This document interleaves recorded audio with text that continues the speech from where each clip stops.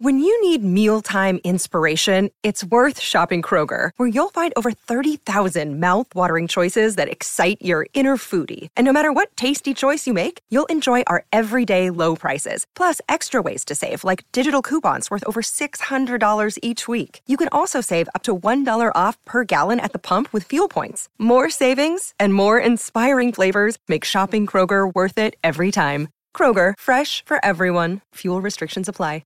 This is Sarah Wickett, and you're listening to Tobin Tonight.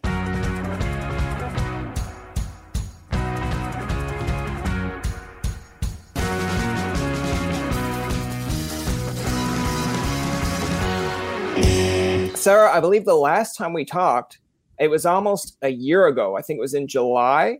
And at that point, it was just like in the pandemic. I believe we're still we're still in the pandemic per se, but I feel like we're getting there. We're getting closer to the finish line, maybe. Yeah, let's hope. It's been nice this summer. I feel like this summer has kind of felt more like a real summer as opposed to last year. But yeah, last time when we talked, I remember I was living at my parents' and I did the interview with you on a mattress in my parents' laundry room because I was crashing there. So things have gotten better because it doesn't look like you are in that situation anymore. It looks like you are in a really good lit room there. Yeah, I'm in my apartment back in Toronto now, so it's nice to be back. Yeah.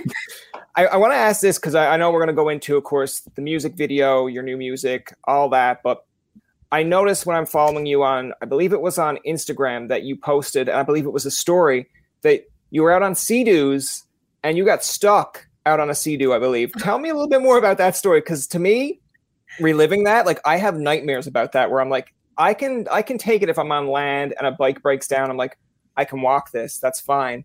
But Sea-Doo, like, tell me. It's a bit embarrassing and it hurt my pride a little bit, but I'll tell it. It's fine. So the summer before, as I was putting the Sea-Doo away for the year, I sucked up some stones into the motor, which, that's like, you're not supposed to do that. And I did everything you weren't supposed to do, even though everyone told me not to do what I did. I revved the engine instead of just shutting it off. Because, you think when you're on a snowmobile and you get stuck, you rev the engine and then you go. But with Sea-Doos, if you rev the engine and there's rocks on the bottom or anything, it sucks it up. So that's what I did. So that winter, it was in the shop all winter. And then this summer, 2021, I took it back out. And I think it was my second time riding it. And I was with my girlfriend and we went out to this island. It's like a 5-minute Sea-Doo ride from my parents. And we had been turning it on and off because we were looking at fish. There's really big carp, they're called, in this really shallow water. So if you turn your Sea-Doo off, they'll swim right up to you. But if the engine's on, obviously they'll be scared and they'll swim away. So we had the engine turning on and off and on and off. So I was switching with her to let her drive, and she kept trying to turn it on and it wouldn't turn on. So it wasn't that wavy and it was nice outside, thankfully, but it just wasn't turning on. And I'm like, this is so dumb because I just had it in the shop. Like, it should be like brand new. She's kind of a city person. So it was funny. She was like freaking out and we were in the middle of the lake and we just kept drifting. And I was like on the phone with my dad, and one of our neighbors had to come get us because my dad's boat wasn't even in the water yet. And it was hilarious. Like, we had to get towed back by this little boat, and it took us almost an hour to get home when it should have only taken 5 minutes. Yeah, I want to ask because, like, I've been on ATVs, and like when it doesn't start, you're kind of like, okay. But I'm going on trails here in Newfoundland, and it's like, okay, I imagine if it breaks down, I'm like, okay, I'm kind of screwed because it's like you got to call someone. They're going to be like angry and annoyed, and you're like, hey, if this was you, let's put the foot on the other, or like whatever here. But I just look at it and I'm like, you're in the sea. Like, there's not really a place where you can just be like, I'm walking off here. It's like, I'm God. I'm going to walk on water. So like, do you ever like, were you panicking? Do you ever like have those flashbacks? Because even now, when I have like a traumatic moment, I look back and I'm like, yeah, maybe not. And they're like, it's been 20 years, Brian, let it go. I'm like, no, it's still traumatic. We're definitely thinking about scenarios, like what would happen if either of us didn't have a phone. Like, my girlfriend didn't bring her phone, but I did. So I was able to call my dad. But if we didn't have a phone, we were just thinking, like we would have to swim back to this island, which the water was still a bit cold because I was just putting my Sea-Doo in, and we probably would have been really cold. And I don't know how we would have dragged the Sea-Doo back to the island, but we would have been there in bare feet for the night and just like had to sleep in the woods. My girlfriend was also like, yeah, we should wave down these boats driving by. So she's like trying to wave people down and no one was close enough to see us. It was hilarious. But yeah, I mean, I wasn't too panicked. I was like looking at fish underneath us. I'm like, oh, there's a big bass there. And she's like, just call your dad. Yeah, like this is kind of relaxing. It's like, we could eat that if we had to. Now, we've discussed this in the past, but just for those who, haven't checked out that interview, and like I said prior, we'll get into a little mixture of the both. But like, I like that we did this by video this time, because now I can actually kind of rub this in your face a little bit. But like, what is this? Is this a Carleton Communications degree? Oh. Dear. And where did you go? You went to Ryerson? No, I went to Humber. Oh, Humber. There you go. So, but you were doing broadcast and journalism. Right? Yeah. So I want to ask you, getting into that as well, is like, what made you choose that career in journalism, and how did you end up getting into music? Because I know you were saying that you went there for journalism, but like at night, which I thought was crazy because you're a journalism student. It's supposed to be busy go. But you were like, yeah, I was performing on the side. I was like performing at clubs at night or performing where I could too. And I was like, okay. I was always into music first. Like that was always my number one. And my parents wanted me to go to school, and of course I wanted to as well. And so I thought if I went to the city to do that, I could also pursue my music career. Journalism, like I did an internship at Rogers TV in grade 12 for co-op, and I really loved that. So I figured I'd just go into broadcast journalism because, again, it's in front of a camera. I feel like there'd be a lot of connections that could be made through that, which happened, which was really great. And yeah, as I was in school, I was posting ads on Kijiji and just on Facebook and stuff, looking for a band. And I ended up finding some great musicians, and we just started playing live and doing the whole Toronto circuit, and it was a lot of fun. So like at what point, because I know like you were saying about the media side and journalism, but like at what point did you really like have to sit down and say, okay, this is what I want to do full-time, music? Because like I remember being maybe in grade 12 of high school, or maybe the first year of Memorial University. And like, it was just new communications at that point in Memorial. But I was like telling my friends, I'm like, man, I'm going to be on SNL someday. It's like, I want to be a comedian. And then at some point it just like clicked I guess I watched like so much Conan O'Brien. I'm like, wait, I don't necessarily have to be on SNL for people to think you're funny and do interviews. I don't necessarily have to be a serious journalist either. Like I can just do an interview. So then that's like the light bulb moment came of like, oh, okay, we can do media, but not serious media.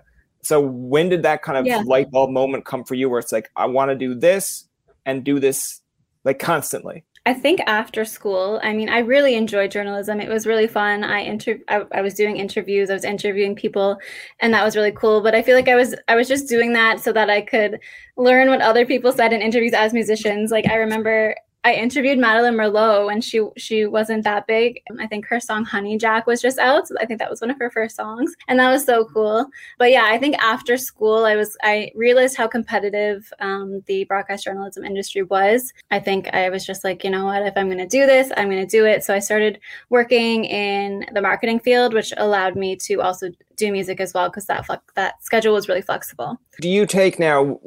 Obviously, we live in a world full of social media, Twitter, Facebook. Like these are things that I kind of look at. Like an artist in the 90s or even like early 2000s are like, they might be on it now, but it's almost to the point where it's like they've got their fan base built and this is for their own fans. But like we're the generation that I think we use a lot of Instagram. We use a lot of TikTok per se. But like, do you find those skills kind of come in handy now that you've done like the journalism side and like you said, like the marketing kind of background as well? Yeah, for sure. I feel like if I wanted to, or if I didn't have a choice, which I am an independent artist, so I kind of do have to do everything right now, I know how to, which is really nice. So I do all of my own marketing, PR. I usually hire a team, but yeah, it's nice to be able to do everything, although it is a lot of work.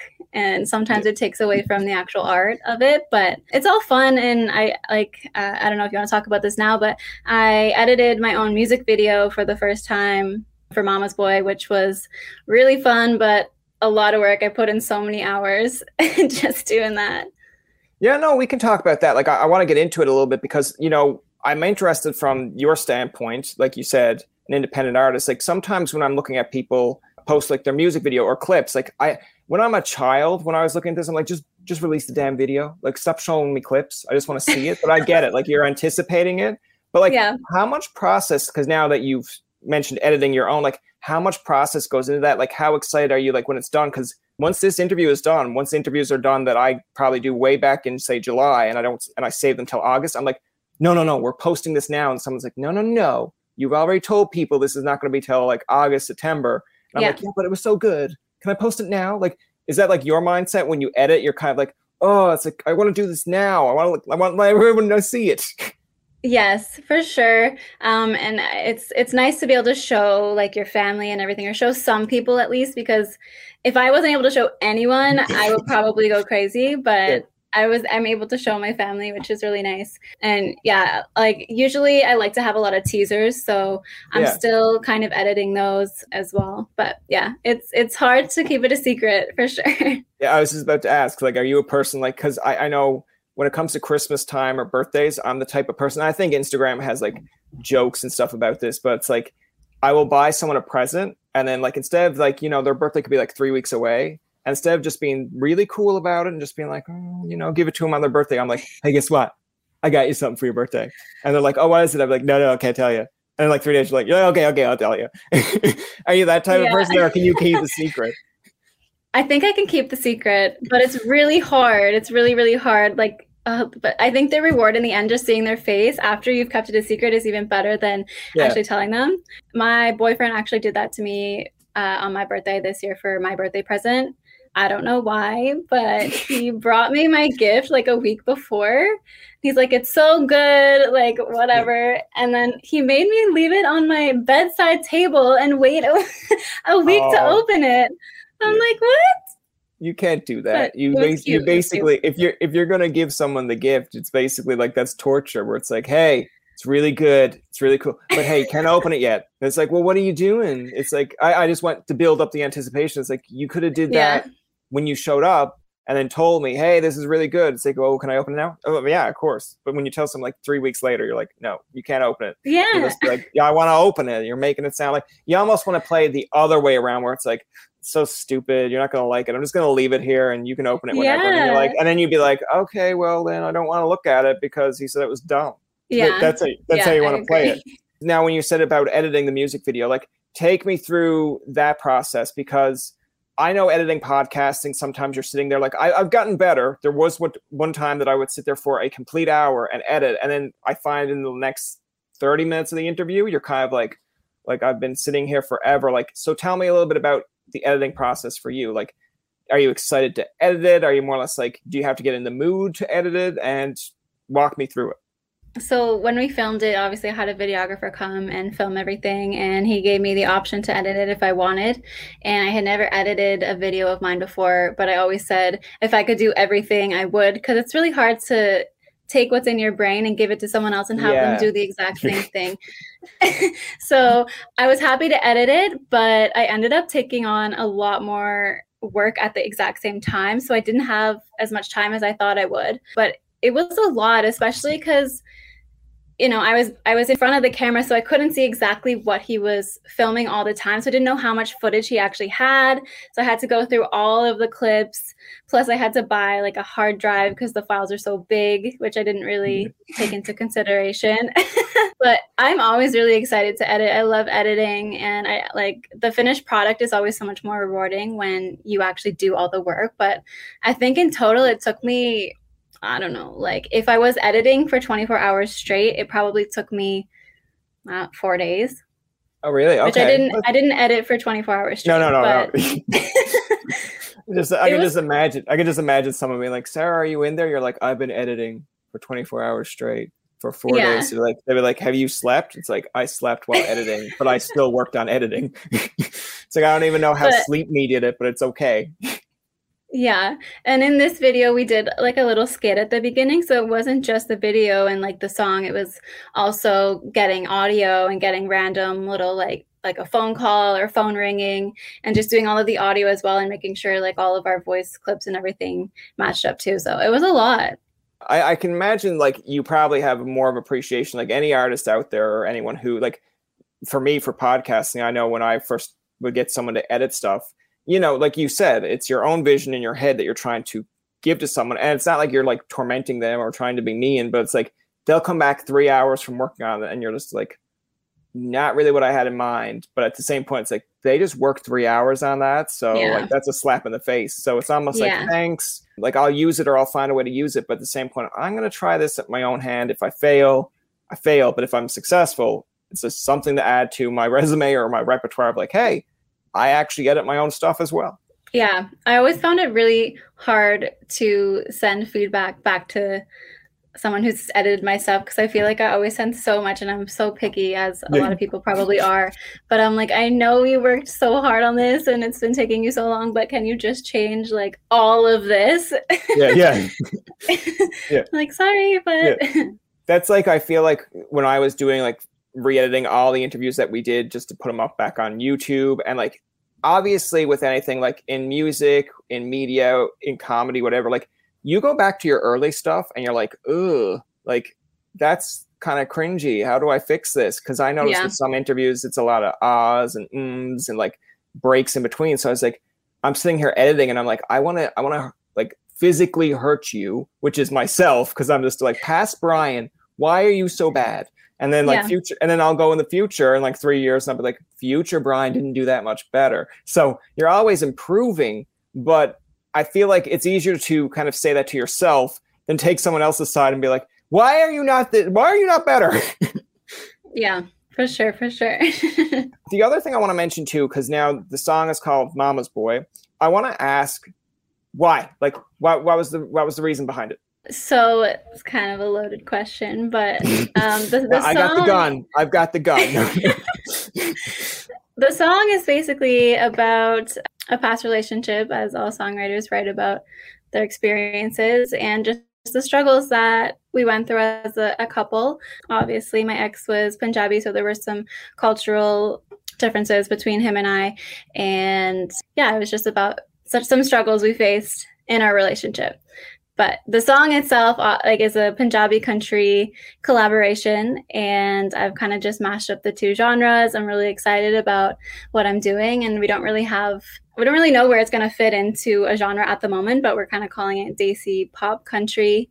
Okay. And I think it's really cool. I think collaborating with the Punjabi music industry is a really cool thing. They have a lot of similar topics that we talk about in country music, like farming, trucks, all that stuff. So really? I think, okay. Yeah, I think it could be really cool to kind of see more Punjabi artists in the country music industry. So that's kind of what I've been doing. Nice. I actually had that question for you because I noticed on your social media, especially on Instagram, like when I first stumbled across it, I was like, I know some of her for country music, but I was like, okay, now it's kind of like Punjabi-ish.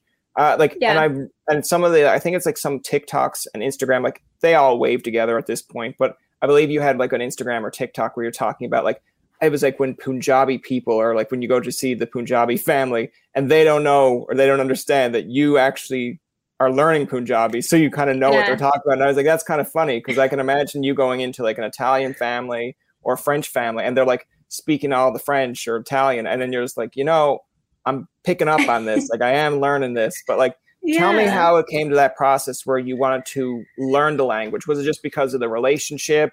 Was it just because you were like, oh, well, this is like another language that is interesting to me and I'm interested in doing this kind of music. So yeah, it might be good that I learned the language. Yeah, so I've actually been fortunate enough to connect with a lot of Desi people in the past couple years through work and social media. So not only was it the relationship, but also just kind of being around a lot of those people and just going to certain celebrations with them.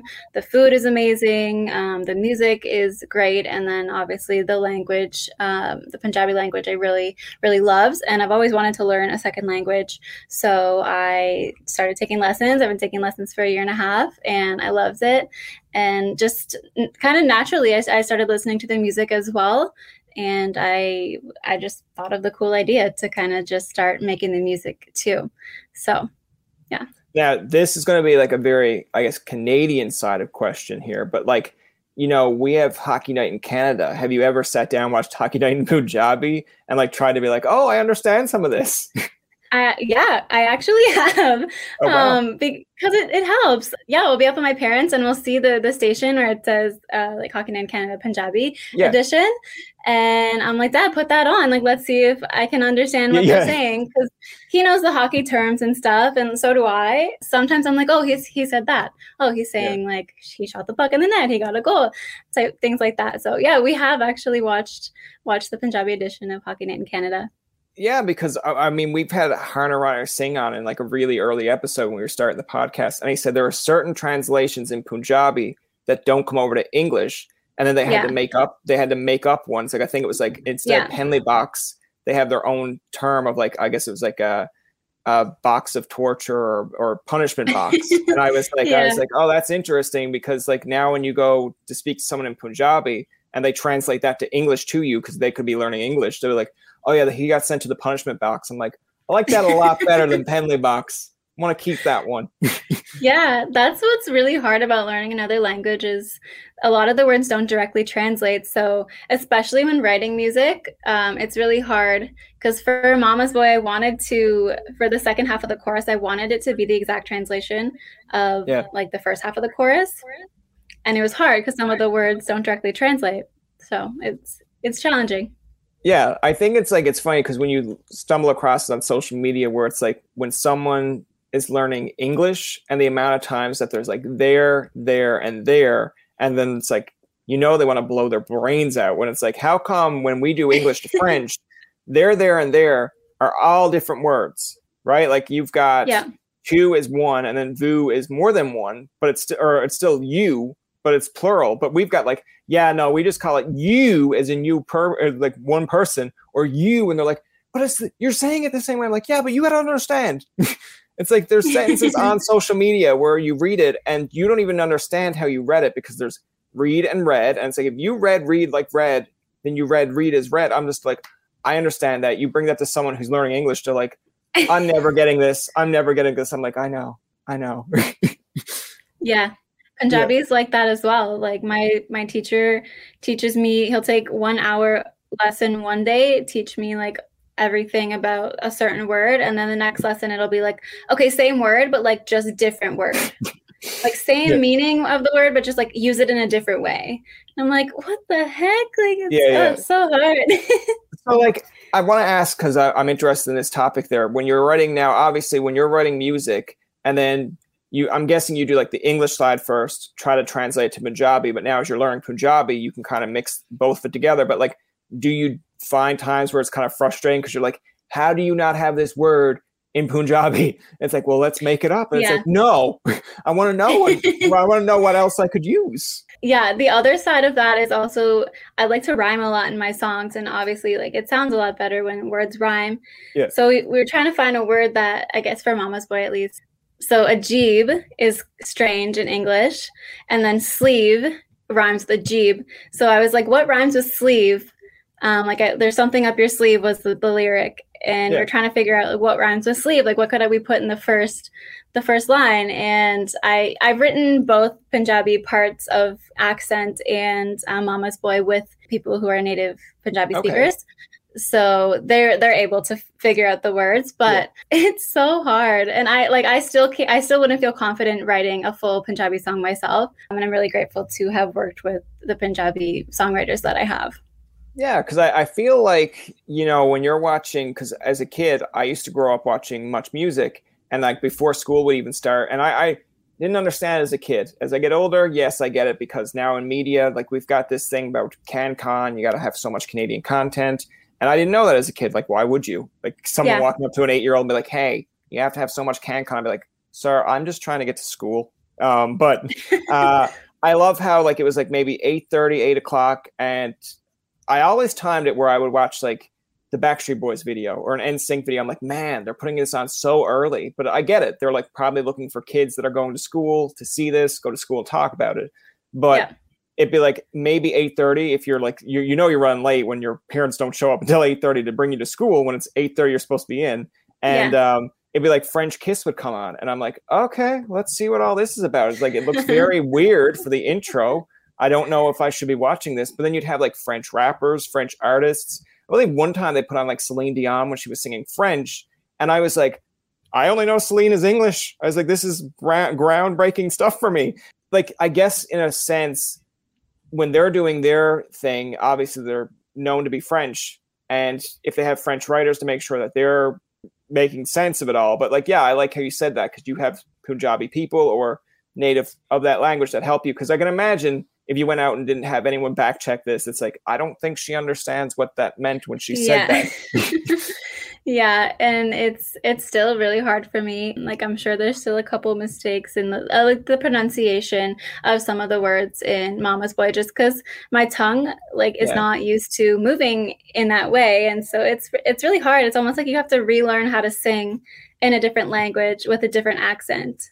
Yeah, it's like learning French. Like, I know we have what we call Newfoundland French, where it's almost like, I believe it's like comment appelle tout, but like people will say that perfectly with the tongue and everything. I'm just like, man, in Newfoundland is probably like comment appelle tout, bah. And then just like, like, why did you add "by" to it? It's like, we're Newfoundlanders, we add "by" to everything. And it's like, it sounds kind of aggressive. I'd be like, it's not aggressive, bah. And then they're like, see, that's aggressive. I'd be like, oh, come on. But yeah, I give you like props for that, because I look at it in a world where, you know, a lot of artists, when they're trying to just make an imprint or like try to stand out from every other artist, because it's hard, especially in a world now where it's like you come across your Facebook or Instagram and then you see sponsored ads. Because I don't think, now I could be wrong here, but back in the day, you'd go out and see a CD or a commercial of like, hey, this is a new artist, or there's channels for that. We don't have that anymore. So people are stumbling across it through Facebook, Twitter, wherever. But I give you credit, because you're trying to create almost in your own little like realm or your own little identity here as like, okay, this girl is country, she's Canadian, and she's trying to bring in like Punjabi country Canadian and like make that a genre. And you look, some people will be like, that's never going to be a thing, and that's never going to be genre. I'm like, excuse me, I don't think people expected pop punk or like pop rock, and that's a thing, or like pop country. It usually, if you went to someone back in the day and was like, Garth Brooks is country and pop, they'd be like, no, he's simply just country. And now you look at the landscape now, it's like, I don't even know where you'd put in a Thomas Rhett or a Luke Combs or a Florida Georgia Line. Like, I grew up thinking Rascal Flatts was country, but now some people, if you ask a 16-year-old, they're like, yeah, no, that's like soul country. I'm like, fair.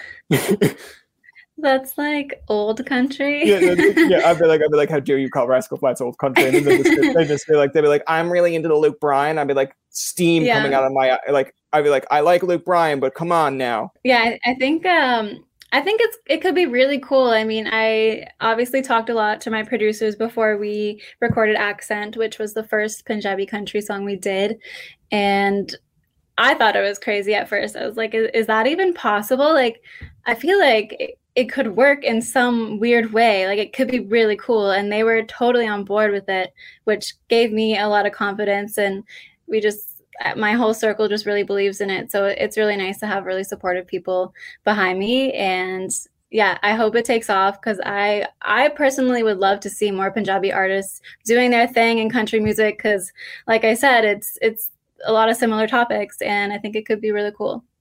Now, I guess, like, not to get too in the weeds here, but I know, like, with Canadians, for say, like with country music, with our genres, whether it's pop, country, whatever you want to call it, like, I find maybe Canadians maybe like embrace it a bit more. Like, now I could be wrong in that sense, but I just feel like, you know, if that was trending on a CMT here in Canada, or if that was like comes across a sponsor on Instagram, like, there's going to be Canadians out there, because kind of like the melting pot here in Canada, where it's like you could get someone out west that's like purely English, but has a Punjabi neighbor, or, you know, grew up with school in Punjabi, and be like, message their friend, like, did you know about this artist? Like, we can both relate to this, or we can both talk about it. And I think that's kind of cool, because there are like musical acts out there or artists that I'll check out, and I'm like, I kind of relate to this, but at the same point, I'm like, I don't really understand it completely. Like, it's like me going up to Ontario and saying,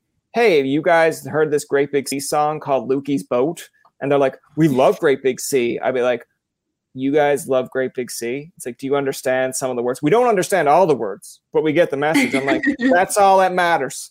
So I feel like that's kind of the trend that you want to see. And I agree with you. If you had more like French Canadian acts, more Punjabi acts. I know we had a girl on from Newfoundland that's Indigenous, and I think she was up for like an Indigenous Artist of the Year down here. And I'm like, that's cool because it gives you more exposure. So imagine if there's like a Punjabi Artist of the Year or Punjabi like Canadian Artist of the Year, and you're like, I'm nominated. It's like, cool. Like this is actually becoming a thing. Like, I guess that's my own world, but do you ever think of that kind of stuff? For sure. And I think Canada is so multicultural. And so I feel like it just makes sense for that to happen and for things to kind of progress that way. I really feel like if a good song is a good song, it's a good song regardless of who it comes from or where it comes from. I just want to make music that people appreciate. No, that's fair. I mean, listen, there have been times where I will listen to a song on the radio and have an envision of what I think the music video or that song or like that person looks like. And when I go home and actually find out about it, I'm like, wasn't expecting that. Like, I think the first time I've heard Owl City's Fireflies, I was like, this is definitely going to be like some like emo kid or like, just going to be like pimply guy. And then when I went and seen Owl City, I was like, that was not what I expected Owl City to be like. And I was like, okay. And then there's times when I believe it's like pretty trendy on Instagram now.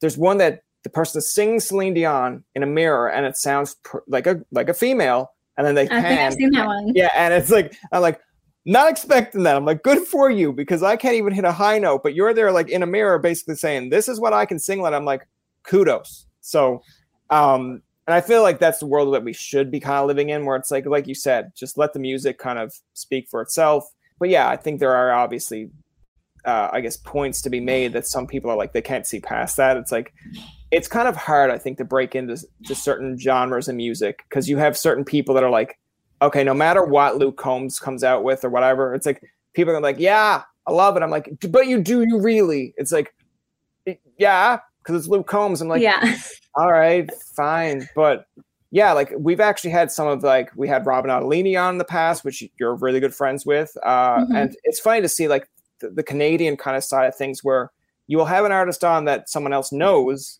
and then they will retweet it, reshare it, or be like, yeah, I know that person. I'm like, yeah, it's a very small community, but it's nice that you're all kind of supporting each other, even though in some cases you could be competition. But it's like, hey, if they succeed and they give me a shout out and say, listen, like, this is a good artist you can check out, it's like, it's all relative. Yeah, I agree. I think the country music scene is all very supportive. And yeah, I've even texted Robin sometimes about like certain TikToks that I want to post, just asking like, should I post this? Like, is this cool to do? Because, we're both just kind of like doing the thing, and she's not afraid to be out there. And so it's really cool to have someone like that. It's funny when you mention that, because I like when you said that she is out there per se, because I think she had mentioned in her interview that, and it wasn't even our interview, I think it was one of the first ones that she did, of course, about the song F-150. And she like said in an interview, she had told the boyfriend's actual plate number. And I was like, okay. She's like, I don't even know why I did that. She was like, I was just mad. I'm like, it's okay to be mad. I'm just like, you're young, you're learning these things on the fly. But she's actually coming to St. John's. And I was actually kind of excited, because when you look at her Instagram posts, I'm like, man, she is traveling a lot. And this is like post-COVID, where it's almost like the label or her record company, whatever it is almost like, all right, we're free. Go. Yeah. Go do what you got to do. Tell me, how did you handle the COVID situation? Like, I know people have, some people really into like, okay, I got to do a lot of live streams just so people know I'm still here. Some people took that as if to say, I'm relaxing. This is great. Like, what was your kind of process during COVID? I think it was a bit of both. I know I did a lot of songwriting and recording, which was nice. I was still able to go to my producer's studio because it was at his house, and he was able to have the COVID precautions and everything like that. So that was really good. And we banged out a lot of songs, which was nice. So I feel like I really focused on the songwriting and the recording part of it. I did do a few live shows at the beginning.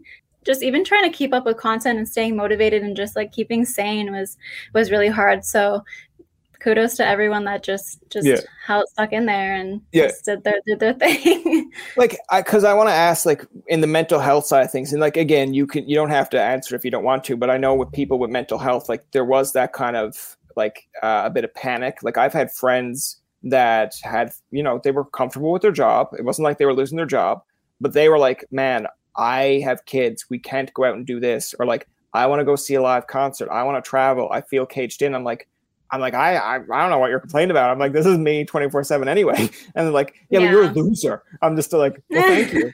Thanks, Mom. But like, did you ever have those moments where it was almost like, not to a breaking point per se, but like sometimes you're like, okay, like I'm doing whatever I can here, but I don't know where this is going. I don't know if this is the end. It's like, I'm producing my content, I'm putting out live streams, but like, are people watching it? Are people engaged? Like, did you have those kind of like what if moments? Not really, because I think my real passion is recording and like singing and songwriting, but I was working a job from home just to kind of keep the income flowing, and that was quite draining. I always thought I wanted a work from home job, which is great for a little while, but to do it for a whole year, just sitting on the computer all day, and then also having to sit on the computer and edit videos and like just be on the computer all the time.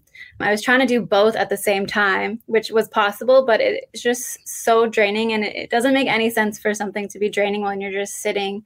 But my body, like, we couldn't go to the gym, so my body turned to jello. Just felt really lazy. I had no more muscles, but yeah, you just start to feel really lazy and like unmotivated, even though you feel like you have so much time because you're just sitting at home, but you don't really feel like doing anything because you're just sitting around doing nothing anyways. That's a fair point. I like that, where you're like, didn't get to go to gym, turned to jello. I'm just like, man, it's like, I don't see no jello in this interview. It's like, it seems like a normal person there. I was just like, I've been back at the gym for like 2 months now. So okay, so that explains it. When you walked in, they're like, yeah, some jello just walked in. Then like 2 months later, like, hey, that's actually forming into a person there now. And you're like, thank you. Because I know for myself, I was never really a gym person. Like, I want to, as you get older, to kind of stay fit, obviously, but I was probably just going back and reliving your childhood, where I was like, this is a pandemic. I'm like, what are you going to do? Like, let's make the most of this. Where every other time pre-pandemic, when someone was like, Brian, we're going out tonight, or Brian, we got soccer, we're going to this, I'm just like, man, I just want to watch Boy Meets World. Like, Boy Meets World has been over. Like, and now I can actually say, what are you guys doing? Like, we're bored in the house. What are you doing? I'm like, I am actually on season 7 of Boy Meets World, or like I am rewatching How I Met Your Mother. And then they're like, man, that sounds pretty dope. I'm like, it was always dope. What are you talking about? You're just bored. I don't know if you ever watched How I Met Your Mother, but like, when they kind of kill off the mom at the last kind of season, I'm like, how did you build this all up only to kill her off? And we don't even get a full season with her. Like, this is ridiculous. And someone will be like, Brian, that's been over for like 4 years. I'm like, still means that I can't be mad about it? Like, yeah, I'm still mad. Yeah. That's funny. Yeah. But it sounds like you did a lot more productive stuff than I did, because I'm just there probably sitting on Twitter and someone's like, is this guy tweeting from like 2015? What's going on here? I'm like, actually, I am. Like, can I post these? Yeah, there was still lots of Netflix being watched and all of that as well. But I feel like I kind of used to be like that too pre-pandemic. Like, I'd rather stay in. I have a song called Friday Night In, so that's what I would rather do before the pandemic. Now I'm like, let's go out. Any opportunity we can. It feels like you did like the reverse of when you listen to a Katy Perry song where it's like last Friday night, and then like 5 years later she's like, actually, now I remember what happened on last Friday night. I'm like, good, great timing. But I want to ask you too a little bit of the fun side of things here. Is like, I think we asked this in the past, but I wanted to get a little bit more in detail with you, because again, growing up, where did you kind of get your passion for the music side of things? Like, who are some of the artists that you looked up to? Like, I believe a lot of them ones that we've had on, and I believe this was said in the past as well, but like Cara Isabella had mentioned Shania Twain. I think Robin Ottolini had said Shania Twain. There are like people out there that, like Kate Todd from Radio Free Roscoe, a great show that she does music as well, was like, yeah, it's like, I love Shania Twain. I'm just like, how many of you love Shania Twain? Like, I get it. You should all like go up to Shania one day, and I'd be like, man, those people, they're like, oh, look at all these young adults trying to get Shania's autograph. I'm like, they're not young adults. Those are musicians going to another musician that they had idolized. So Yeah. Like who else was on your list per se of like people that you kind of tried to model after or were like, I want to do that the same way they did? I was definitely going to say Shania Twain, but since I'm not allowed, sorry, I ruined it for you. I knew that you were going to say Shania Twain. Not a bad thing. It's just that I knew that. Yeah, all good, all good. I mean, we're all female artists, and she literally made it possible for us. So that's probably why we all love her. Yeah. But yeah, I think I'm a huge fan and have always been kind of a huge fan of the up and coming artists that are kind of in the same boat as me, where we're all just kind of trying to do the thing. And like Robin is a big inspiration to me, of course. And I love Kira Isabella as well. You just mentioned her. When I was growing up, she hasn't really put out too much music recently, but before, when I first started music, I used to listen to her all the time, and she was great. And I remember a lot of songs that I wanted to record were like her songs were the reference for my songs, which is cool. But yeah, I think growing up, other than Shania Twain, it was Christina Aguilera was a huge one, just because her voice is amazing. She's a great powerhouse vocalist. And Britney Spears, Spice Girls, all of them. Yeah, I like how you mentioned, of course, Kira Isabel there, because like I was actually in Algonquin when we were in the radio program, and they have two stations. They have Air AM that plays all pop music, all trendy, and then they have one that's like Ottawa local, and that's the one that we get to learn on. It's like how to make your mistakes. And I don't know how many times, and I've said this to Kara on her interview, and I would say to her in person, but it was like every time I would go in on my radio, it's like, hey, guess what song you have to like prep? It's like, please tell me it's not Kira Isabel. It's like, yep, it's I'm not over getting, or it's like, I'm so over getting over you. I'm like, I have done this for 8 takes. I'm starting to get like when you have to get radio airplays or your teacher to look at them, he's going to eventually go like, do you just always walk in when Kara's playing? I'm like, not on purpose. That's just how this works. Like, yeah, you're right. She has like a good voice too. And of course, Christina has a big powerhouse voice, but like, I love the debate that people have with Christina and Britney, because I feel like over time you appreciate all Christina's work with vocals. Britney, I feel like, had a little bit more of the dance side of things, but it's like, you look at it as a kid and you're like comparing Backstreet Boys to NSYNC, Christina to Britney. Yeah. And when you get older, you're like, why did we compare them? They were all successful. Like, they're all okay. Sure. And like now it's even like the Backstreet Boys and NSYNC, the members that are left are like pretty much like, we're just going to form our own boy band. I'm like, you can't do that. Like, there's no Nick, there's no Justin, but all the rest of you, like, what are you going to call that? It's like B-Sync. I'd be like, okay, like, I'll buy your album. Is that actually happening? I don't know. I've seen like videos where like AJ and I think it was like Lance from NSYNC and AJ from Backstreet Boys post videos of them like hanging out, doing dances to their old stuff. And I'm like, man, if you guys just performed B-Sync, cool. Like, I believe they were actually trying to have like a whole 90s tour. I'm like, no one where I live, they wouldn't come here until like they're 80. And I'd be like, man, no, please, AJ, don't try to flip around that chair. Like, oh, it's like he cracked his back. Oh man. But like now they probably like go to Toronto if they did a Canadian date. I'm like, cool, you guys get to see that, but we don't. Great, thanks. Yeah. I want to ask too, with the new music video coming out, the new song, I believe Mama's Boy is already out. August, you said, was it the 27th? Yeah. 27th. What is because I know every artist is going to say their goal is obviously so that it can get more exposure, blow up, or that people listen to it. But like, I guess if I was going to scratch that question, what was the most fun part of doing the music video and the song? Like, what are some takeaways that you were like, man, like, I didn't know it would be this fun to do this part? Like recording and then just hearing the finished product is always one of my favorite parts. But especially for this song, I think every song that I do with my producers, Mark and Eric, just I feel like keep getting better and better. But this one, before they even sent it to me, they were like, we're kind of sampling or like not taking from Katy Perry, but like looking at Katy Perry's Dark Horse and trying to do something with that. And I was like, that was not what we talked about. Like, that's a really dark song. So I went and listened to it. I'm like, okay. But I usually always trust them because they're so great. And then they sent it to me and I was like, wow. Okay. It was so cool. So that was really exciting just to kind of see the progress of the song. And, they send different takes and everything of it. And it was all really cool.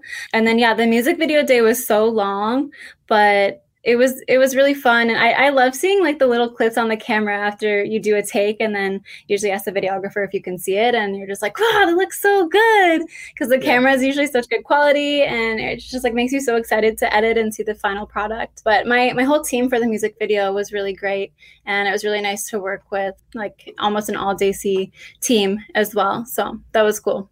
I've never actually worked with like a Desi videographer or team like that, so that was really nice. I'm guessing, like, do they have, like, I've never been in a music video or like in that kind of capacity, but like, do you find that they have maybe different insights than like your usual, like, say, music video or whatever? Like, do they give you more instructions, or like, hey, can you try this way? Because like, I feel like every different person has their own perspective on things, and every kind of culture might want a different thing done as well. Like, I can imagine there are probably like certain things in the music video where like, hey, can you actually do this? Because we actually do this dance. Because I noticed on your Instagram that you've gone into doing a bunch of these like Punjabi kind of dances, and or like, and I was just like, okay, well, like, she's taking this full force. This isn't just like, I'm just going to write some songs and do this. It's like, I'm kind of full on embracing this culture. And like, some people would be really nervous about that. And I'm sure at first you probably were, where it's like, I'm going to screw up this dance, or I'm going to screw up this word. But if you have people that are like embracing it, because we live in a world where there's two sides of things. There's people that really like understand that you're trying to embrace it. And then there's the people that are like, you're not a part of this culture, not a part of this. So like, step out of it. Don't even try. So were they, I'm guessing they're more embracing. Yeah, it's a bit of both. It's definitely a learning curve. I haven't talked about this yet, but I am dancing a bit in the music video, because there is a part of the song where it's just instrumental, and I thought it could be a really cool 10 seconds of just dancing. So I do that, and that was my idea. So I actually did some choreo with the female actress in the video, and she helped to choreograph the dance and everything as well. So she was great, and that was really fun. My favorite story, and it kind of relates to it and also don't, is like years ago on SNL, when I think it was like what's his name? He's blanking it there now on me. But there's like Dana Carvey, and he's one of Adam Sandler's friends. David Spade. There you go. So David Spade would try to write himself into SNL sketches, and then I think it's like Lauren Michael would be like, "That's great. Now can you show that to Dana Carvey?" And it's like, "No, I wrote this for me. Like I want to be in this." They're like, "Yeah, but you can teach Dana that." And then they ended up giving it to Dana. But it's almost like this is the reverse, where it's like, "Hey." It's like, let's put, no, you want to learn it? Okay, we're going to put you in it. So I like that. The last kind of thing I want to get into with you is a little bit of a fun game that we like to play here. No. That's great. Thanks. A great response. Oh no, not a fun game. Tell me, besides the Sea-Doo incident, what your most embarrassing moment would be. And I'll make it even more specific if you want. Musical embarrassment. Oh, okay. So I don't usually drink while I'm performing. Good. And because I don't know, I feel like I haven't done it enough to be used to doing it and like not mess up. So I feel like although I get really nervous, drinking just is not a good idea for me while I'm performing. Maybe later in the future when I have more practice with it. But there was one time where my band was like, let's just drink, like let's have a couple drinks before we go on. And I'm like, yeah, like I would like to do that, and I would like to like be able to have some drinks with my band before. So back when I was still doing covers, and I was playing at this bar downtown, and we were performing Wagon Wheel, which is like the easiest song ever, and everyone knows the words. And I was drinking, and I just completely blanked on the words. So I was like feeling pretty tipsy, and so I literally just turned around and like looked at my band, and I'm like, I don't remember the words. So that was really embarrassing, but I feel like I just sang the exact same verse over again, and no one really noticed, but it was embarrassing for me. That's when you like break out Jaquan's Tipsy. You're like, hey, they're like, she's going into a whole different vibe. Or you just bring out the country version of T-Pain's Buy Me a Drink. And then and then they just be like, man, like we thought she was messing up the words, but no, she's making a remix. It's a mashup. Really cool mashup. I want to ask you, in the counter of that, what is probably like your best musical moment or like best musical performance? Like, have you ever had the opportunity to team up with someone that you're like, oh man, like you idolize them, whether it's local or big name, and you're like, man, this is kind of cool. Because, you know, when you open for, I will give the example of some people down here have met like Alan Doyle or Tim Hicks, and they go over the moon. I'm like, I'm not taking that away from you, but at the same point, I'm like, I think I just treat him as a normal person. But there would be, like, for me, Conan O'Brien, if I ever met him, I'd be like, yeah, I'll talk to Conan like a normal person. Then next time I'd be like, hey, Conan, what's up, Conan? I'll be like, oh, stupid. I feel like this doesn't really have anything to do with my music, but I used to be one of those people who were like a celebrity chaser. Oh, so really? I used to go to used to go to Much Music and just like celebrity chase, and the MMVAs, I would go find celebs at their hotels. So I met Justin Bieber through a car window once. So that was fun. Yeah, you should have been like, Justin, next feature over here. And then he'd be like, sure. Yeah. You'd be like, nailed it. Yeah, it was when he was very, very young. Yeah, I feel like there was a time when actually I have two friends when he was down here in St. John's, which kudos to him because acts usually don't come through here. But they were like, man, like we went to see Justin and like we were yelling out to him when we got backstage passes and he wouldn't turn around. And I'm like, and they're like, oh, he's so mean. And I'm like, or try this on. He's 15 or 16 and he just performed on stage and he's basically like, God damn, like, can I have some alone time or relax time? Yeah. I'm like, not everything is bad. Like, you know, I get it that you probably paid a fortune, but at the same point, he doesn't know you paid a fortune. He just was like, I did my show. I'm going. Yeah. Like, you know, it takes maturity. It's like when you look at like young artists or like when they're younger and then you're like watching them do all this crazy stuff. And then years later, like, I was young. I'm like, yeah, I don't blame you. I'm like, the media probably hated you, but I don't care. It's like TMZ's on your ass every day. Like, I love it because there's ones on social media where they talk about Tobey Maguire, and that's my favorite Spider-Man. But they show the clip where he's asking them nicely twice, hey, your camera's in the way. I can't see the car in front of me. And then he finally gives the guy like the kick, and he's like, your fucking camera's in the way. And then it's like, you know, that's going to be a headline where it's like, Spider-Man loses his temper. I'm like, actually, no. He was pretty calm about that. Yeah. Yeah, but have you ever had, like, so when you were going to, like, these Much Musics, like, obviously you said Justin Bieber, but was there any other encounters where you're like, oh, like, so close, or that you were like, I know it's a screen or a window, but wherever you're like, I feel like myself, if there was Backstreet Boys and they were there, I just put the glass, and even if one of them touched the glass, I'd be like, we shared a moment. That's what we did with Justin. But we shared a moment. There was one year, I don't know if you remember Girlicious. Yes. But I was a huge fan of them. Like, I used to talk to them on MySpace and be like, oh, they know who I am, even though they probably didn't. But I like right on their MySpace feed. And they were at the MMVAs one year, and I was so close to like touching them or whatever. But I took a picture, and I went home that night, and I realized in one of the pictures, Nicole from Girlicious was like staring right into my camera, and I thought that was the coolest thing ever. I'm like, wow, she was looking right at me on my camera. I got that picture. She wasn't looking at anyone else. Yeah. That's so funny. I like that you mentioned MySpace because there's going to be a generation that listens to this and it goes like, what the hell is MySpace? But I'm with you because I actually, when I was younger, I wrote to Scouting for Girls, which was a UK band, because I used to always hear them when I was working at like Athletes World. And then there was another one. I don't even know if we have an Athletes World anymore. But then we had a 10-second epic, which was in like they were doing songs with Lights. And I think I wrote to both of them. Lights never got back to me. And I was like super bummed because I was like, I love Lights. But 10-second epic came back like, man, thank you for writing us. And I was just like, I took it, printed it, and put it on my wall. And then when my friends would come over and be like, I am super cool. Look at this. And then that's when they were like, yeah, you're never going to amount to anything. I'm like, well, now who has a podcast? Yeah. I used to do that too. Like my whole door was covered in posters, and I used to print off like little things that they would write back on my wall.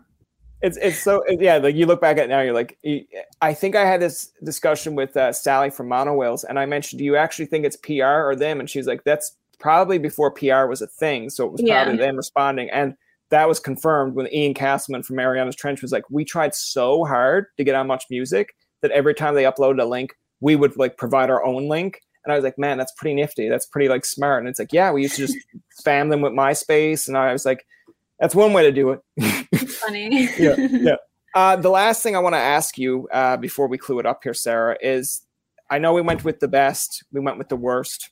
What is something that you want to achieve like in this year or in the year 2022, which I think that's crazy because I still think sometimes it is 2020 still. I feel like we should have a rerun where it's like, yeah, that didn't happen. We didn't get to live 2020. Can we just like not? Yeah, I mean, I would love to just get back on stage, and it would be really cool to perform my new song since I haven't yet. And I've been putting out new songs since 2020. So that would be really cool, especially the Punjabi country ones. I feel like a lot of people that I see commenting on my stuff are from Brampton and the area that I live in. So I think doing a festival out here would be really cool. And I have been talking to a few organizations to try to put that together in the fall. So I think that would be cool. And just seeing people singing along to it would really just make my entire life. So yeah. I think, wasn't it, I'm trying to remember now, my memory could be foggy, but wasn't it like your ideal kind of concert was like out on a water? Wasn't it like that you wanted to like have like boats and then not out on water? I'd be like, man, it's like, she could be like the first one to ever do that. And they're like, all right, well, there's pros to that. There's cons to that. It's like, yeah, well, like anything, but if it was like successful, it's like, she's going to be like Sarah Wickett, the first like female artist that has done a concert out on water. I'd be like, yeah. Just make sure she wasn't on a Sea-Doo. Yeah, the Sea-Doo won't be big enough. But we were actually going to do that this summer. I was going to record some acoustic live tracks on my dad's boat and release those. Unfortunately, that didn't happen, but maybe next year. But yeah that would have been so cool. That's going to do it for this episode of Tobin Tonight. Our thanks to Sarah Wickett for coming on the show. Remember, you can find past, present, and future episodes on TobinTonight.com, Spotify, and iTunes. Follow us on Twitter, like us on Facebook, and leave a comment or two. For Tobin and myself, this is Jacob saying thanks for listening and good night. You looking to make the most out of this life and optimize your personal wellness? Then check out the Natural Man Podcast. Join me, host Mike C., as we explore all areas of human wellness, physical, mental, and emotional. Learn strategies to optimize your own well-being and be in the driver's seat of your own health. Remember, your doctor works for you. Learn biohacks, neurohacks, ways to improve sleep, and ways to optimize your body and your mind. Check us out on Apple, Spotify, the Fountain app, and at naturalmanpodcast.com. Hi, this is Candace Sampson, the voice behind What She Said. My show is your destination for stories that not only entertain, but also educate and empower. Every week, I spotlight strong female voices from across Canada, women who are changing the narrative and driving change. Don't miss out on these inspiring episodes. Subscribe on Apple, Spotify, and Amazon Music, or head over to whatshesaidtalk.com. What She Said can also be heard on blasttheradio.com, Mondays at 5 p.m. and Wednesdays at 7 p.m. That's blasttheradio.com. It's time to dive into the stories that truly matter. Another Sound Off Media Company podcast.